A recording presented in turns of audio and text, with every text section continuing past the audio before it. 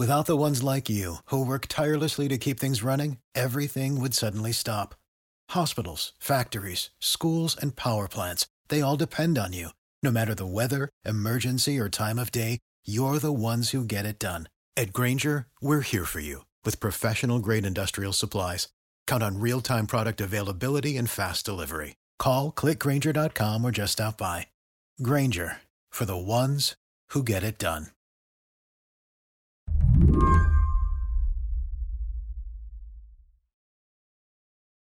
When you buy something on Amazon, do you think a lot about what happens next? Yeah, but that's probably an occupational hazard. Jay Green covers Amazon for The Washington Post. I do think about it because I've been to these warehouses and these distribution centers, but if you were to ask me if my neighbors thought about it, I could almost guarantee you the answer is no. When Jay clicks add to cart, he knows all too well the staggering logistical effort it's going to take to deliver him whatever he's ordered, like magic. He knows about the software that figures out how his items are going to get boxed up and sent off. And he knows about the people who are going to do the boxing up on his behalf. Jay's seen them at work. What is it like inside one of these warehouses? Oh, it's a hive of activity. They're pretty big, right? They're massive, yeah. And, at any given moment, there are more than 1,000 workers stowing items as they come into the warehouse, picking them as people's orders come in, boxing them up, and putting them on trucks. Jay also knows the workers in these hives are alarmingly efficient. That's because Amazon's tracking every employee, minute by minute, using these handheld computers workers have that compile their orders. And that efficiency, it's called making rate. It's got a cost. If you don't hit your rate, it can affect your ability to move up at the plant, at the warehouse. It can affect your pay into some measure, at least, how much you might get a raise or not. Honestly, one of the complaints is honestly using the bathroom. A lot of workers will talk about how the bathrooms are far enough away that, heeding the call of nature can actually eat into your productivity, and these workers are measured on their productivity. By now, these stories are familiar. Journalists like Jay have documented the grueling realities of Amazon's warehouses for years. The funny thing is, all that reporting has done very little to alter the hunger that the rest of us have for stuff. And during the pandemic, that hunger has only grown. That's exactly right. In fact, Amazon has added, in the first 9 months of last year, it added 400,000 employees. It dramatically ramped up. And it wasn't just even adding employees, although that certainly is true. I mean, it added new buildings. It added new airplanes to deliver goods. It took advantage of a down market to expand rapidly. The Amazon Fulfillment Center opened its brand new facility in Bessemer not even a year ago, and already employees are unhappy. But one of Amazon's newest warehouses is where their push for efficiency at all costs has just hit a snag. Now, the fulfillment center's 5,000 employees are going to start voting by mail today to potentially form the first workers' union for Amazon employees in the nation. Do you think when Amazon opened a warehouse in Bessemer, Alabama, they anticipated what would happen next? No, I don't think Amazon had thought about it at all. They have not had a union vote at a warehouse in more than 6 years. So no, I can't imagine they thought this was going to happen at all. Today on the show, can a warehouse in Alabama be the unionization tipping point for Amazon? I'm Mary Harris. You're listening to What Next? Stick with us.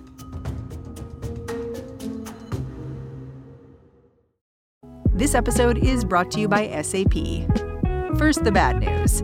SAP Business AI will not help you generate cubist versions of your family's holiday photos, but it will help you understand which supplier is best to help you roll out your plant-based packaging in Southeast Asia, or identify the training your junior project manager needs to rise up the ranks, or automate repetitive tasks while you focus on big innovations. So you can be ready for the next opportunity. Revolutionary technology, real-world results. That's SAP Business AI. I'm wondering if you can tell me the story of how Amazon ended up opening a warehouse in Bessemer, Alabama, because it just opened, right? It opened in March of last year. And, I think a lot of this actually has to do with the pandemic. And as I mentioned, when the pandemic hit, the speed with which Amazon moved to open warehouses just was dialed up. Early in the pandemic, it may be hard to remember, but Amazon was having a ton of difficulty meeting the demand for its services. And so one of the things it did was race to open up these warehouses that had been on sort of a long list of places it would open. And so Bessemer was among those facilities that was opened very quickly at the start of the pandemic to meet that need. Alabama doesn't seem like the place that would inspire a labor movement for Amazon's warehouse workers. Workers here are less likely to be in a union than in other states. And Alabama is a right-to-work state. That means workers don't actually have to join the union or pay dues if they don't want to. That weakens unions in the long term. But Jay says it could actually work in the organizers' favor during this Amazon vote. If the union can convey to these workers that Amazon won't take their pay, won't take a chunk of their pay from their paychecks, as if a union comes in place, which is the very definition of a right-to-work state, it might actually be easier for the union to convince these folks to join, right? In other words, you get collective action for free. Correct. I think it's worth talking about who the workers are at this warehouse, because my understanding is that they are majority Black. A lot of them are women. And that also the union that they're working with, a retail workers union, it has been very involved in civil rights action. And so that seems to be a big part of what's happening in Bessemer. Yeah, I think that's fair.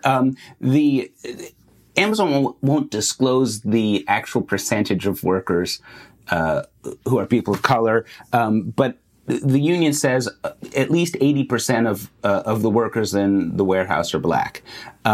And they have framed it as much as a civil rights issue as it is a labor rights one. And they talk about issues of respect and dignity. Amazon actually pays pretty well for the region. It starts workers a little over $15 an hour.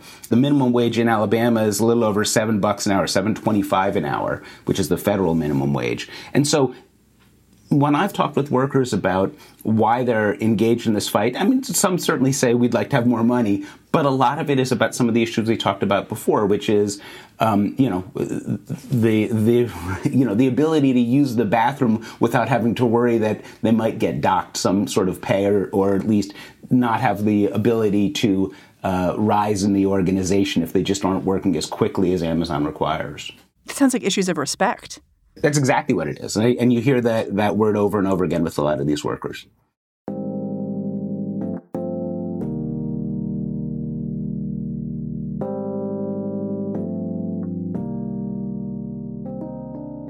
So walk me through the timeline here. My understanding is that in November, the workers notified the National Labor Relations Board that they wanted to move forward. Is that right? Yeah, that's right. So they notified the NLRB that they wanted to hold an election and filed paperwork to do that. Amazon then had to reply to that. And Amazon's initial reply was that they didn't think the workers had signed enough cards. Typically, you're supposed to have about 30% of the bargaining unit signing cards saying that they wanted to be represented by the union.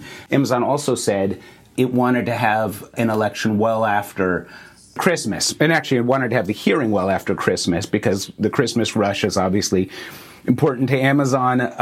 And so they wanted to delay and extend. The NLRB basically denied that. In December, the NLRB heard the case. In January, it said the vote was going to begin on February 8th, and the NLRB also decided that the vote was going to be a mail-in process, which is common now in the pandemic era, but prior to the pandemic was quite uncommon. And so that process now started on Monday, February 8th, and it's a 7-week process in which ballots will be sent to the 5,805 people who are part of the bargaining unit that the NLRB determined, and they have 7 weeks to return those ballots. You can hear how Amazon has just been really resisting every step along the way here, trying to delay votes, trying to say, you don't have enough signatures here, not enough cards. Can you just take me inside what it was like in the warehouse as Amazon tried to convince workers voting for a union wasn't the way to go? Yeah, sure. And I've talked to some of these workers, too. I haven't actually been in the warehouse. Amazon's not letting reporters in, to my knowledge, right now. But what the workers tell me is they've been barraged with text messages and emails. Like how many text messages? One worker told me they're getting as many as 5 a day. 5 a day? Saying what? They're saying basically, stick with the winning team. That's a direct quote. They want the workers to reject the union, and they're saying it in, I think, a fairly saccharine way. We're great together.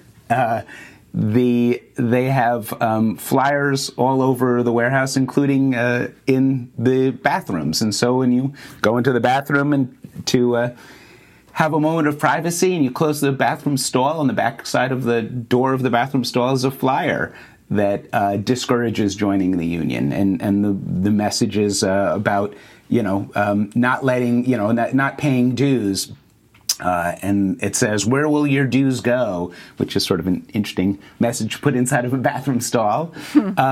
And then they also have engaged in what is a fairly common practice, but it is referred to in the parlance of union fights as captive audience sessions. And really what it is workers are mandated to sit through these meetings, which can be a half an hour or even longer, where they get a PowerPoint presentation or a video or whatnot, essentially discouraging them from joining the union. And for a company that cares a whole lot about productivity, the hit to productivity in pulling workers into these sessions has got to be not insignificant. Jay says it's not just Amazon's PR campaign that's working against the push to unionize. Some employees just don't see the need for collective bargaining.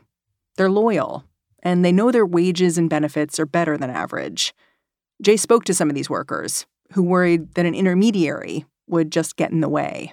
Carla actually had been a union member in a previous job. She was a 7th and 8th grade science teacher, and she was supportive of the union. In this job, she's not, and there are a couple of reasons. I think the first one is a very personal experience for Carla. She, early on in the job, 2 months after she started, she had a seizure at work, and she was taken to the hospital, and it turned out she had brain cancer.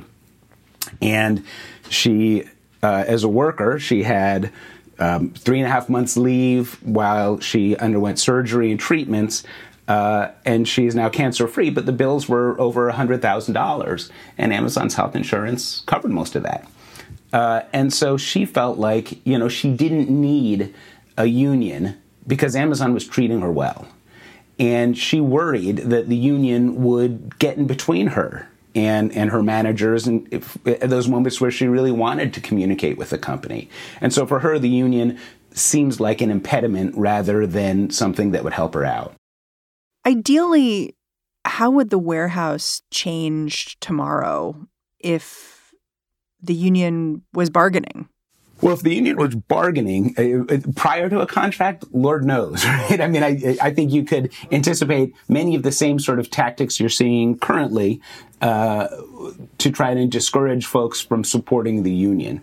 But the moment they have a contract, there are a number of things that could change. I think one of them that the union would certainly press are the issues of productivity. At a warehouse, those little handheld computers I mentioned, they record what is known as rate. And rate in an Amazon warehouse is the speed with which you do your job. And you have to hit a certain number if you're picking packages, if you're stowing packages, if you're boxing packages. And that's always been an issue for the workers in Amazon warehouses across the world. And so if a union could negotiate rate, that would be a huge, huge difference. And I think that's probably the biggest one. You might also see things like, negotiations over what the workers like to call hazard pay, but in the pandemic, Amazon gave a bonus at the start to workers of $2 an hour, and they rolled that back in June. I'm certain workers at the facility would welcome a $2 an hour raise, particularly during the pandemic. And as we've seen in recent months, the rate of infection and illness is growing and is higher than it was when at the start of the pandemic, and yet Amazon hasn't restored that bonus pay. And so I think you might see some of that as well. One thing I've been trying to puzzle out is that Amazon workers have been talking about unionizing for a long time. This spring, Amazon workers in Staten Island were talking about unionizing. There was a sick out, but it didn't happen. And in fact, one of the most outspoken workers was fired. So I just wonder what's different about Bessemer. Like, what's different this time? In my mind, it's hard to underestimate the impact of the pandemic. Amazon has opened very, very quickly, these warehouses across the country. It's hired workers at an astonishingly fast rate. Those workers are working as hard as you could imagine because more and more people are shopping from home. And they're doing it while, their lives and their health is under threat because of the pandemic. And I think all those things have sort of come together to create this situation where, a union might be able to take hold in a way it wouldn't have a year ago. When we come back, pretty soon, Amazon's going to have to decide just how anti-union they want to be.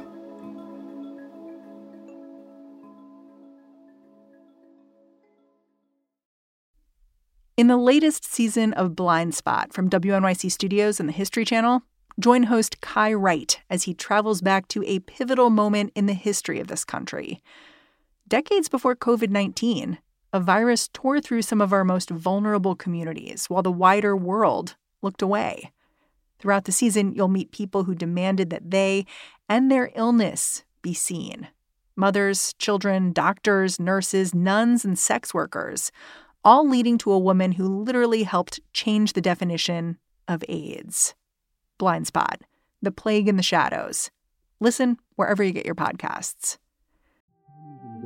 Taiwan with today in the Middle East. What happens in Ukraine has consequences for what's happening around AI. Hello, listeners. I'm Gabrielle Sierra, host of the Why It Matters podcast from the Council on Foreign Relations. Look, the world of international affairs can feel overwhelming and complex, but it also shapes our lives every single day. So it pays to know what's going on out there. Why It Matters is a foreign policy podcast for the rest of us. And with a little bit of humor and a lot of questions, we're here to break down global topics and bring the world home to you. So join us every 2 weeks on Why It Matters, wherever you listen. So voting is going to be happening for weeks. When are we going to know what happened? So the balloting ends at the end of March, and then there will be a count. And again, because we live in pandemic times, the count will actually be broadcast via Zoom by the NLRB, and Amazon's lawyers and the union's lawyers will watch. Oh, they're literally going to count one by one? That is my understanding, yeah. Wow. Because both Amazon and the union have the right to challenge ballots. You could imagine an Amazon lawyer saying that signature isn't clear, or there's no signature on that envelope, throw it out. This vote is happening as Amazon is going through big changes as a company. Jeff Bezos is stepping back from his day-to-day management role. The European Union has brought antitrust charges against Amazon, and the U.S. is investigating too. The one thing you'd certainly do see, and it started last week, is that there are a number of members of Congress who have sent letters to Jeff Bezos and to his successor, Andy Jassy, to say, we're keeping an eye on this. And it isn't so much that this is an antitrust issue, because it doesn't appear to be, but the displeasure that some of the members of Congress have had with Amazon over its engagement with the antitrust committees, and also some of its actions that many of the members of Congress believe are anti-competitive. Those concerns spill over into this as well, and so you'll see senators like Cory Booker and others, and you'll see Bernie Sanders, and you'll see representatives. I spoke with Andy Levin of Michigan, who's been long a supporter of labor in this country, and they've sent letters to Bezos to basically say, we have an eye on you. You better let these workers, do what they want to do. You shouldn't stand in the way of their efforts to unionize if that's what they want. And so that's sort of the way I think you see that playing out. Amazon is aggressively fighting this. I don't know where things go from here. I think their big fear is that, this will expand beyond. And so, it's an interesting sort of political calculus to sort of decide how aggressively you stop this union drive in Bessemer, but also if you go too aggressively, maybe you alienate customers and invite Congress and others to elevate the status of this drive. Yeah, but I guess I can hear what you're thinking a little bit there, which is you're seeing some support for this union. You see Bernie Sanders sending folks pizza when they have a rally, stuff like that. But you're seeing that Amazon has so much skin in the game here and is willing to really fight. And it sounds like that's giving you some pause for thinking about what happens next. I guess I'm curious to see how much more volatile it can get. And I just don't know the answer to that. Amazon certainly is fighting vigorously to keep this union out of this warehouse. But if the union wins, you should absolutely expect other warehouses to start organizing drives as well. And it may even be starting already. I have not heard of others, but it wouldn't surprise me that members in warehouses in other parts of the country are going to school on this. And I think the calculus that Amazon has to figure out is how aggressively do they work to shut this down? And if, in doing so, does it shut down efforts elsewhere or does it encourage efforts elsewhere? And I honestly don't know how they're thinking inside the company about that. Jay Green, thank you so much for joining me. Mary, it was great to be here. Thank you. Jay Green covers Amazon for The Washington Post.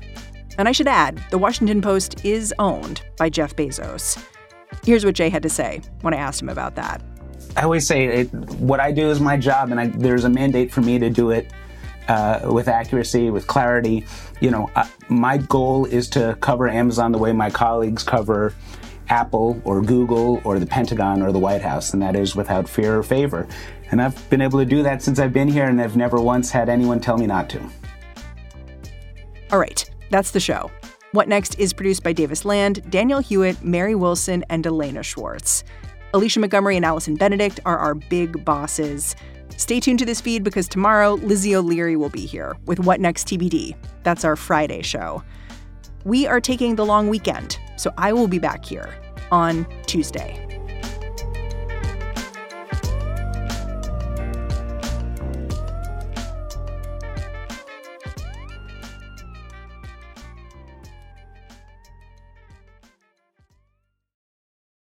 Without the ones like you, who work tirelessly to keep things running, everything would suddenly stop.